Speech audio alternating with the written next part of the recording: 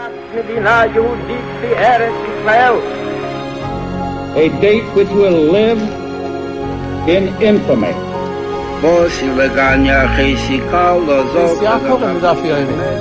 of those projects, initiatives, got off the ground because of the Ger Rebbe. The 11 Olympic team members slain in West Germany. The Olympic Games. Zugehört waren Brüder in Amerika. Vertrauten Schabbat, es ist getan.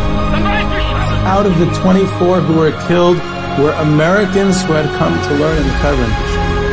I say 1 million Jewish children who were made to be cut loose.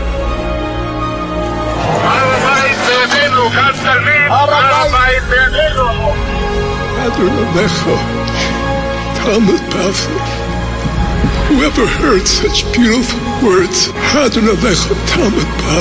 It is never too little. It is never too late. And it is never enough. Jewish History Soundbites, bringing alive the world of our glorious past. Here is our host, live from Jerusalem, Jewish historian and tour guide, Yehuda Geberer. Welcome, everyone, to Jewish History Soundbites. This is Yehuda Geberer with another episode of Jewish History Soundbites, and this episode is sponsored by a listener in honor of the tour companies, the tour groups, and this, of course, the tour guides who are not able to go on any tours as of now because of the current situation, unfortunate situation, and we wish them all well, and hopefully for a change for the better in the near future. So I just want to start off by making a couple of references to previous episodes. First of all, we had an exciting episode around Purim time of reading some letters from listeners. Just want to clarify because it generated a tremendous response. And I want to clarify that it was supposed to be all in good humor and did definitely not intend to anything personal or anything. Some people took it a little too seriously. It was all in the spirit of Purim, and it was a joke and supposed to be funny. One of them that generated a huge response was spoke about. I read a letter about the modern Orthodox Gedolei Yisrael, and many listeners had their input that Rabbi Aaron Lichtenstein definitely should be added to the list. So then we have 3 on the list, so that would be good. The truth is that his son now is the Rosh Yeshiva in Torah Vodaas. I wasn't even sure if we can count him in which camp, which team is he on, the Modern Orthodox or not. Either way, that was also a joke. I just want to make another reference to another episode, a fascinating story. We had it recently about Sachatshov, the Sachatshov dynasty. A couple of days after that episode was posted, a fellow came over to me in shul. This wasn't a letter it sent in. This was an encounter in shul. And he says, I just listened to your episode on Sachatshov, and I want to tell you something. You mentioned that the Rebbe who became the Rebbe following the war, mentioned in the episode that Reb David, the Chasdei David of Sachatshov, died in the Warsaw Ghetto, and he had a brother who had moved to Eretz Yisrael, Reb Chana Chenek, before the war. So he became the Rebbe of Sachatshov. When he died, his son, Reb Menachem Shloima, became the Rebbe of Sachatshov. And I mentioned in that podcast that Reb Menachem Shloima unfortunately died in a car accident at the young age of 34 before he was really able to pick up the Hasidus in 1969. And then much later on in the 1980s, his son, who's the current Sachatshov Rebbe, became the Rebbe in Sachatshov. So this guy comes over to me in shul and says, you mentioned that the Rebbe of Menachem Shloimo died in a car accident. I said, yes, I did. He said, I want to tell you something. My grandfather was the one who was driving him. I was like, taken aback. I said, so what was that all about? So he said his grandfather was a Sachatshov Chassid, and he was from Warsaw. He was actually close with the Kozhlikov Rav, who we mentioned also. Tzvi Aryeh Frommer, later the Rosh Yeshiva Chachmei Lublin, who was killed by the Nazis. And this guy was a Sakhachever Chassid, and he survived the Warsaw Ghetto, survived the Holocaust, moved to Eretz Yisrael, tried to rebuild his life, and he was the Sakhachever Rebbe, the new young Sakhachever Rebbe's driver, and he was a little bit of a careless move, and he ran through a stop sign, and he said it was completely his fault, and he used to talk about it later in life, how it was his fault, and he, because he had run through the stop sign, the Rebbe was killed. And he never recovered from that guilt. He had to do community service, and his license was taken away from him for many years. But even when they gave back his license, he never went behind the wheel again. He'd only died a few years ago. For the next 50, 60 years, he never again drove a car. He was depressed for a long, long time. This guy is telling me how he used to go in the car with his grandfather. His grandfather would never allow anyone to talk to the driver, whoever was driving him. He would never allow the driver to talk or to not be completely focused on the road. He was completely traumatized. It changed his life. He used to donate all his money that he had to Sakhachev. He remained close with the family. The family went ahead and forgave him. He remained very close with the family. The wife of the Sakhachever, the children, they forgave him. They understood. But he never really recovered from it. He willed his assets to Sakhachev, not to his kids. Incredible. Literally for the rest of his life, he never got over that. So it was incredible to hear that straight from the guy's grandfather. Unfortunate story, sad story, and a tragic one, but that's part of the history as well. So what I would move over to is something that what we're not going to be doing this year. I just saw a video someone sent me just the other day, just Erev Shabbos actually. We're on Motzei Shabbos Melava Malka episode. And Friday afternoon, I got a short clip of the one brave person who went to Lezhensk before the yahrzeit of the Rebbe of Meilach, the Naim Elimelech, and he was showing the empty streets, the empty oil of the Naim Elimelech, the empty everything, in a place where it's shocking. Usually the yahrzeit draws about tens of thousands, probably close to 20,000 visitors, and I'm usually there with the group. And at that time and before the war, even more came. I always tell the groups that the amount of people that you see now doesn't come close to what it was before the war.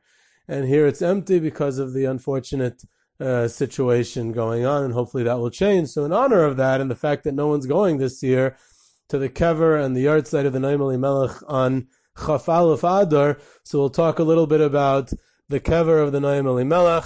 And in general, Tzaddikim's Kfarim, the idea of going to the Tzaddik's Kever comes, a long tradition in Hasidus, a long tradition even before Hasidus, and has antecedents in the long history of the Jewish people. But Hasidim definitely popularized the idea, even right before Hasidim. The Mekubalim in Sfas, the Kabbalists in the 16th century in Sfas, they already made it a popular visit, a pilgrimage to go pray, to go do all kinds of mystical or Kabbalistic stuff at the grave sites of holy people. And the Hasidim came and developed it even more. And already from the beginning of Hasidus, they have, in all stages of Hasidus, we'll get to the Baal Shem Tov in a second, but in the Mittler Rebbe, the second Rebbe of Chabad, he used to talk about and write about going to his father's kever and the importance of going, his father, the Alter Rebbe, the Baal Tanya's kever, and the importance of going to Tzaddik's kever, the Bnei Yissaschar of Reb Tzvi Elimelech of Dinov, in the next generation, the third and fourth generation of Hasidus, developed the idea of visiting Kivrei Tzaddikim. Of course, we know that in Breslov, became the central component of the Hasidus of going to the Tzaddik's grave site. And Reb Nachman of Breslov famously said that the burial places of the Tzaddikim are like the land of Israel. They're holy like the land of Israel itself, and with all the ramifications of that. And it already starts by the Baal Shem Tov. we have that Reb Nachman of Horodenka, who was one of the closest students and earliest students of the Baal Shem Tov, the grandfather of Reb Nachman, one of the first Hasidim of the Baal Shem Tov to move to Eretz Yisrael, and he himself is buried in Tveria. But before he goes to Eretz Yisrael in 1764, it's only 4 years after the Baal Shem Tov died, he goes and he prays and takes leave and davens by the Baal Shem Tov's kever in Mezhebish. And we have that at that early time already. The Baal Shem Tov's kever becomes a place of pilgrimage. The grandson of the Baal Shem Tov, Rav Baruch of Mezhebish, who moves to Mezhebish, he takes control of the Baal Shem Tov's kever, and he uses that as part of his position as Rebbe. He's the grandson and the one who's connected to his grandfather's burial site. He even decides who he lets in and who he doesn't let in. And in his famous dispute with the Alter Rebbe, one of the confrontations they have that he and Reb Shneir Zalman of Liadi, the Alter Rebbe he has, is that he blocks him from going into daven by the Baal Shem Tov. And the Alter Rebbe says he was unable to go because he had the key and he couldn't go in, and he blocked the access to the Baal Shem Tov's kever. So we see that it already had become a central component at that time. In fact, the maskil, the very famous, one of the most famous maskilim, Yosef Perel from Tarnopol, in 1816, it's also early on, he makes fun of Hasidim going to, as maskilim did. They went out on an all-out war against Hasidim. And one of the things Perel made fun of, and he was one of the biggest enemies of Hasidim at the time, was they made fun of the custom of going to the Kfarim. And he mentions, in 1816, less than 30 years after the Noam Elimelech died, he mentions that they go to Lezhensk. He mentions that one of the destinations that many Hasidim go to, and to visit their tzaddik, their Rebbe over there in Lezhensk. So we see that already Lezhensk had become a destination. The Lezhensk became on the yard site, especially, not only on the yard site, especially on the yard site of the Chaf Aleph Adar, and it was, they made a whole event out of it, and to drink l'chaims, and to eat, and it happens to be by Lezhensk in particular. It wasn't only Jews, it wasn't only Hasidim, it was even non-Hasidim, believed in going to the Noam Elimelech of Lezhensk. But also was even non-Jews. There were Christians who came to pray to get salvation or whatever it was at the site of the Noam Elimelech, the Rebbe Melech. You have to understand the central role that the Noam Elimelech. What happened? Why specifically Lezhensk? So much more than almost any other place. He plays a very central role in the development of the Hasidic movement. He's considered the second Baal Shem Tov. He's the father of all mainstream Hasidus today, of Galicia, of Hungary, of course, of Polish Hasidus, the three main centers of Hasidus, especially of mainstream Hasidim today, in the last century. They all, come from different branches from students and later generations of students of the Rebbe Reb Meilach of Lezhensk. And there's a lot really to say about him, and this episode is not about the Rebbe Reb Meilach per se. It's about going to visit his kever, going to daven there, and going on his yard site. It's not really about him. We could perhaps devote another 1 or 2 or 3 about him and his role in the development of Hasidus, which we'll save for another time. Now I want to focus on how it came to be that his kever became such a great destination. Lezhensk never became a dynasty. That's the first thing to mention about it. And there's nothing in the town. It's a small town. There was never a dynasty. There was never a major Hasidus there. Not from his descendants. Not in the town. It's in the town. I'm saying it's a small shtetl even today. And he dies in 1787, which is pretty early on in the history of the movement. And the only thing that's left in the town, besides for the Jewish community, obviously, was his kever. As far as the Hasidus was concerned, there was nothing else there. Even his son, who was a big tzaddik, the great Rebbe Lazar, or in Galicia they said Rebbe Lozer, who's buried next to him, he never became a major leader with a major following. He actually publishes his father's sefer, the Noam Elimelech. It was not published or even written by him in his lifetime. And his son Rebbe Eliezer publishes it, but his son doesn't become a founder of a dynasty either. The Noam Melech students in other cities are the ones who spread his Chassidus. So Lezhensk itself doesn't have the dynasty. Now, he becomes this universal figure. Now, again, if he had become a dynasty, then it would have been less possible to have. And the fact that he doesn't become a dynasty, he's able to be seen by later generations of Chassidus as a fatherly figure, as a universal figure that everyone can connect to, and that Lezhensk can become a destination. It doesn't mean that you're showing allegiance to a specific Rebbe or a different tzaddik or someone local. There is no one local. And that's part of the idea why it's possible for it to become so popular. It becomes part of the religion and the ritual of Chassidus in many, many areas, that Lezhensk is seen as the center. In addition,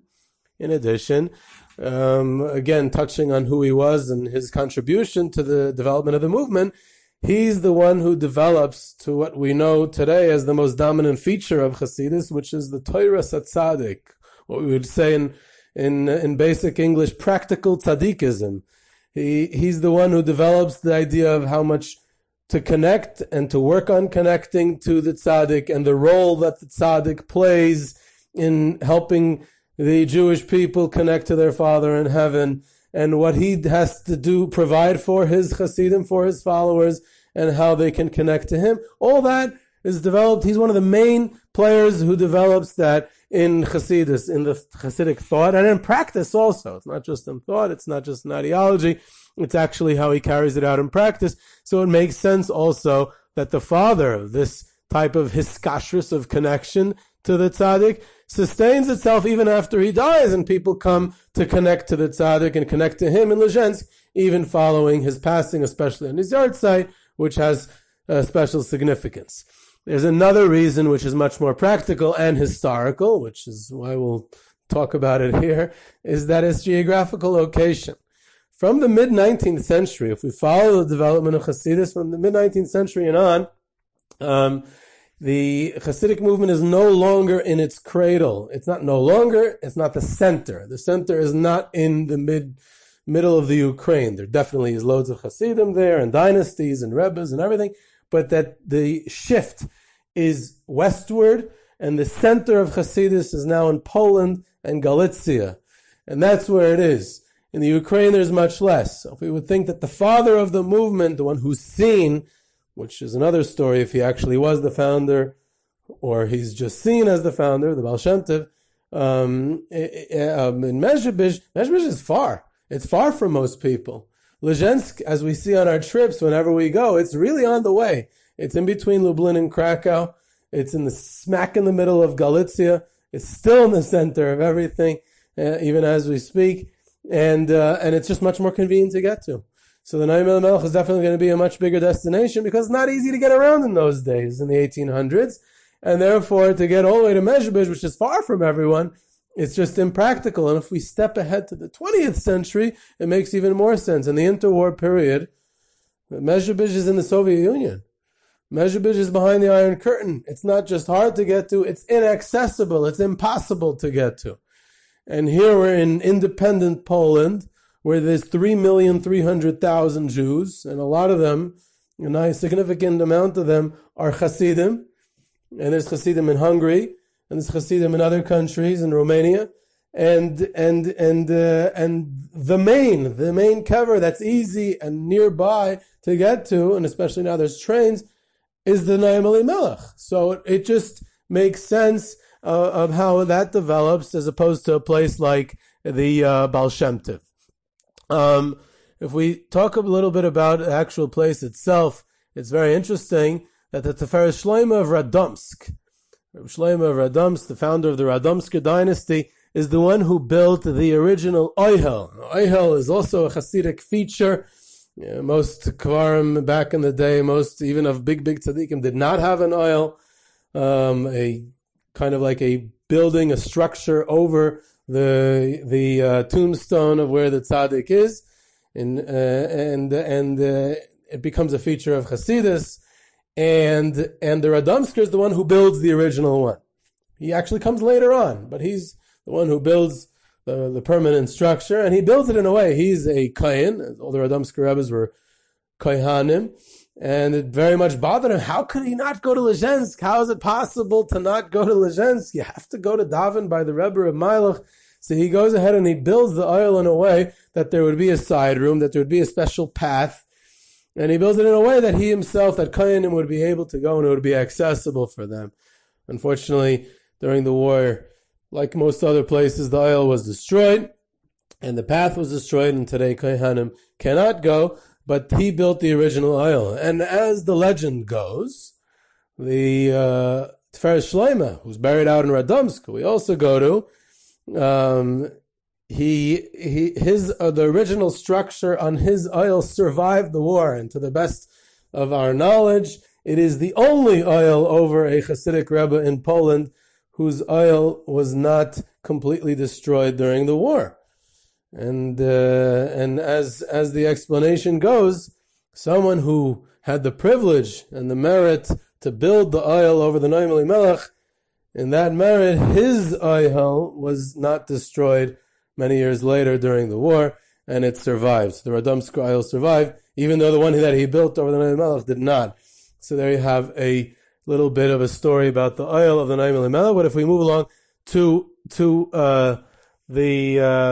one of the students of the Noam Elimelech, the Ma'or V'Shemesh, Reb Klonimus Kalman Halevi Epstein. So he used to go to his Rebbe's, also daven there, and he would, ironically, he doesn't have an oil in his kever. We go to his, in Krakow.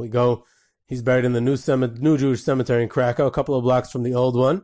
Now, the Baba Rebbe used to say that the Ma'or V'Shemesh is the Sefer that he wrote is such a classic book of Hasidic thought and Torah. The Baba Rebbe said it's the Shulchan Aruch, it's the basic code of Hasidus. It's the Shulchan Aruch of Hasidus. So in Krakow, we go to the old Jewish cemetery where we visit and daven by the Ramah, who wrote the Shulchan Aruch, the Ashkenaz Shulchan Aruch. It's incorporated into the regular Shulchan Aruch today. And then we walk 2 blocks away to the Ma'or V'Shemesh in the new Jewish cemetery, and we go to the Shulchan Aruch of Hasidus. So we catch both Shulchan Aruchs in one little visit. But since he's buried in Krakow, the Krakow Jewish community did not allow an oil to be built. That was the custom of the Krakow Jewish community. So even though he was a Hasidic Rebbe, he does not have an oil. But ironically, he would go to his Rebbe, the Noam Elimelech. He would go and he would prostrate himself. What's called and known as a concept, and has Kabbalistic and mystical meaning, which I'm not familiar with, of hishtadchus, of completely lying down on the kever, on the grave of the tzaddik of the Noam Elimelech. And he once asked he left instructions to his students who came with him, who accompanied him, to remain outside. He's going alone into the aisle, and he left instructions not to be disturbed whatsoever under any circumstances. So they are outside, he goes in, he does his thing, and a couple hours pass, and they're getting nervous, getting a little more nervous, and finally they're just freaking out. So they go in, and they see he's completely out cold, lying on the kever of the Noam Elimelech, and they're not sure what happened to him. They're a little nervous, they're scared, they start shaking him, they start yelling, and finally he breaks out of his whatever, trance that he was in, and he gets very upset, and he said, "Why did you take me out? I told you not to bother me. If you would have left me alone for another few minutes, then I would have been able to join up with my Rebbe." That's the end of the story, and of course I don't have any good explanation for the story, but it's a little spooky, it's a little hoogy-boogy, but that's we're talking about great people, holy people who were able to connect in very powerful ways in the upper realms of in the upper spheres of the world. Now, when we go to Lezhensk, so there's a special song that the Noam Elimelech, the Rebbe Meilach, composed, that we sing to, we dance to, a special dance that goes with that song. And since the Jewish people have sustained enough problems and troubles in their long exile, so I'll spare you another one of having me sing. But, go find out what the song of the Noam Elimelech is, and it's a great one. But the dance fits in with the Naim Melech. One of the things that he represented and taught and spoke about was love of a fellow Jews, of Avas Yisrael. His prayer, his famous tefillah of Adar Abatein B'Libeinu, of loving our fellow Jew. So the dance that is danced to the song that he composed is a dance where this was already a long and old tradition in Hasidim, in Poland, in Galicia. They would sing the song of the Naim Melech, and they would dance this special dance to this song. There would be two pairs of Jews facing each other, dancing, and they would be holding hands. And one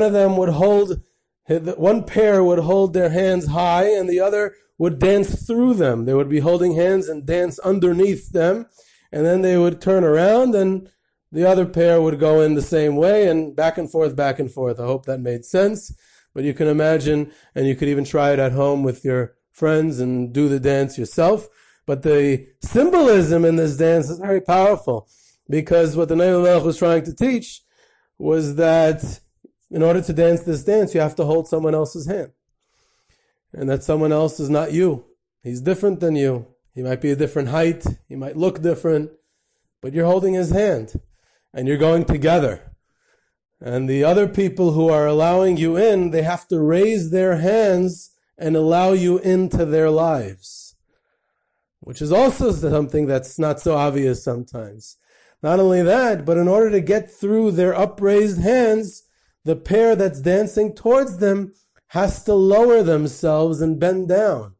So when they're approaching someone else, they have to give up something of themselves. They have to kneel down, bend down a little bit to be able to join up into someone else's life. And so on and so forth. There's a lot of Hasidic symbolism to the dance, and it's very powerful. And in fact, it's one of the highlights of our visit usually, even if we don't go on the yard site, even if it's gone throughout the year. I was just recently, a few weeks ago, at a bris of someone in the neighborhood, and he was someone who was on my trips. I felt like I had to go to the bris. A couple of years ago, he was on a trip with me. So, actually last year, it's part of the story. Last year, he was on a trip with me, and he says I remember on the trip that he was like this real, like, you have sometimes that guy on the trip who's like this real misnagid, a real litvak. And, probably all his grandparents were Hasidim, but he, it's his education and culture, whatever it is. And he said, everywhere on the trip, he says to me, another Rebbe, another Chassid. I'm not a Chassid. What's all this Chassidus? Too much Chassidus. And I told him, look, you signed up for a trip that the route, the itinerary is Galicia, Poland. What do you expect? The Volozhin's not anywhere near here. What can I tell you? So this was the last guy I was expecting to hear this from. So I'm by his bris, and he tells me, that our trip was just about 9 months ago, So I said, you're right. So he says to me, as I was walking as the bus was pulling into Lezhensk, I was on the phone with my wife, and I told her we're heading into Lezhensk, I have to get off the phone. And she says, if you're going to Lezhensk, put in a special tefillah that we should have a boy this year. I don't want any misunderstandings, because I know where the stories like this can end up with all the added on details and exaggerations. He has a bunch of kids, boys, girls, whatever. I guess they wanted another one. So that's what his wife said. So he says, okay. And he being a non-believer, he goes ahead anyway, as his wife told him to do. And he davens at the Naim Melech for another boy. And sure enough, 9 months later, I was at the bris a few weeks ago, and there you go, he had another boy. A few times I had on trips where guys told me, I remember one case where a guy was like a real cold. It was hard for him to connect. He was trying in every place we visited. And afterwards, at the end of the trip, he said, I'll be honest, I don't know what it was, something in the air. Maybe it was something you said. Maybe it was a combination of both. The only place I felt something, I felt a connection, I felt something, I'm not even sure what that something is, was in Lezhensk by the Naim Melech. And the best one I had was when I took a group of secular college students on a trip to Poland. And we asked them at the end of the trip their summary, thoughts, feelings, anything that their highlights of the trip. And one college student got up and said, I'm not kidding. And he said, it was in Lezhensk that I realized that Judaism also has spirituality. And that's what he's taking away from the trip. So this was Yehuda Geberer with Jewish History Soundbites. You can reach me at ygebss@gmail.com for questions, comments, sources, and hopefully soon, once again, tours and trips to places of Jewish history. You can subscribe to Jewish History Soundbites on iTunes, Google Play, Spotify, and Stitcher. Follow us on Twitter at JSoundbites, and I hope you enjoyed.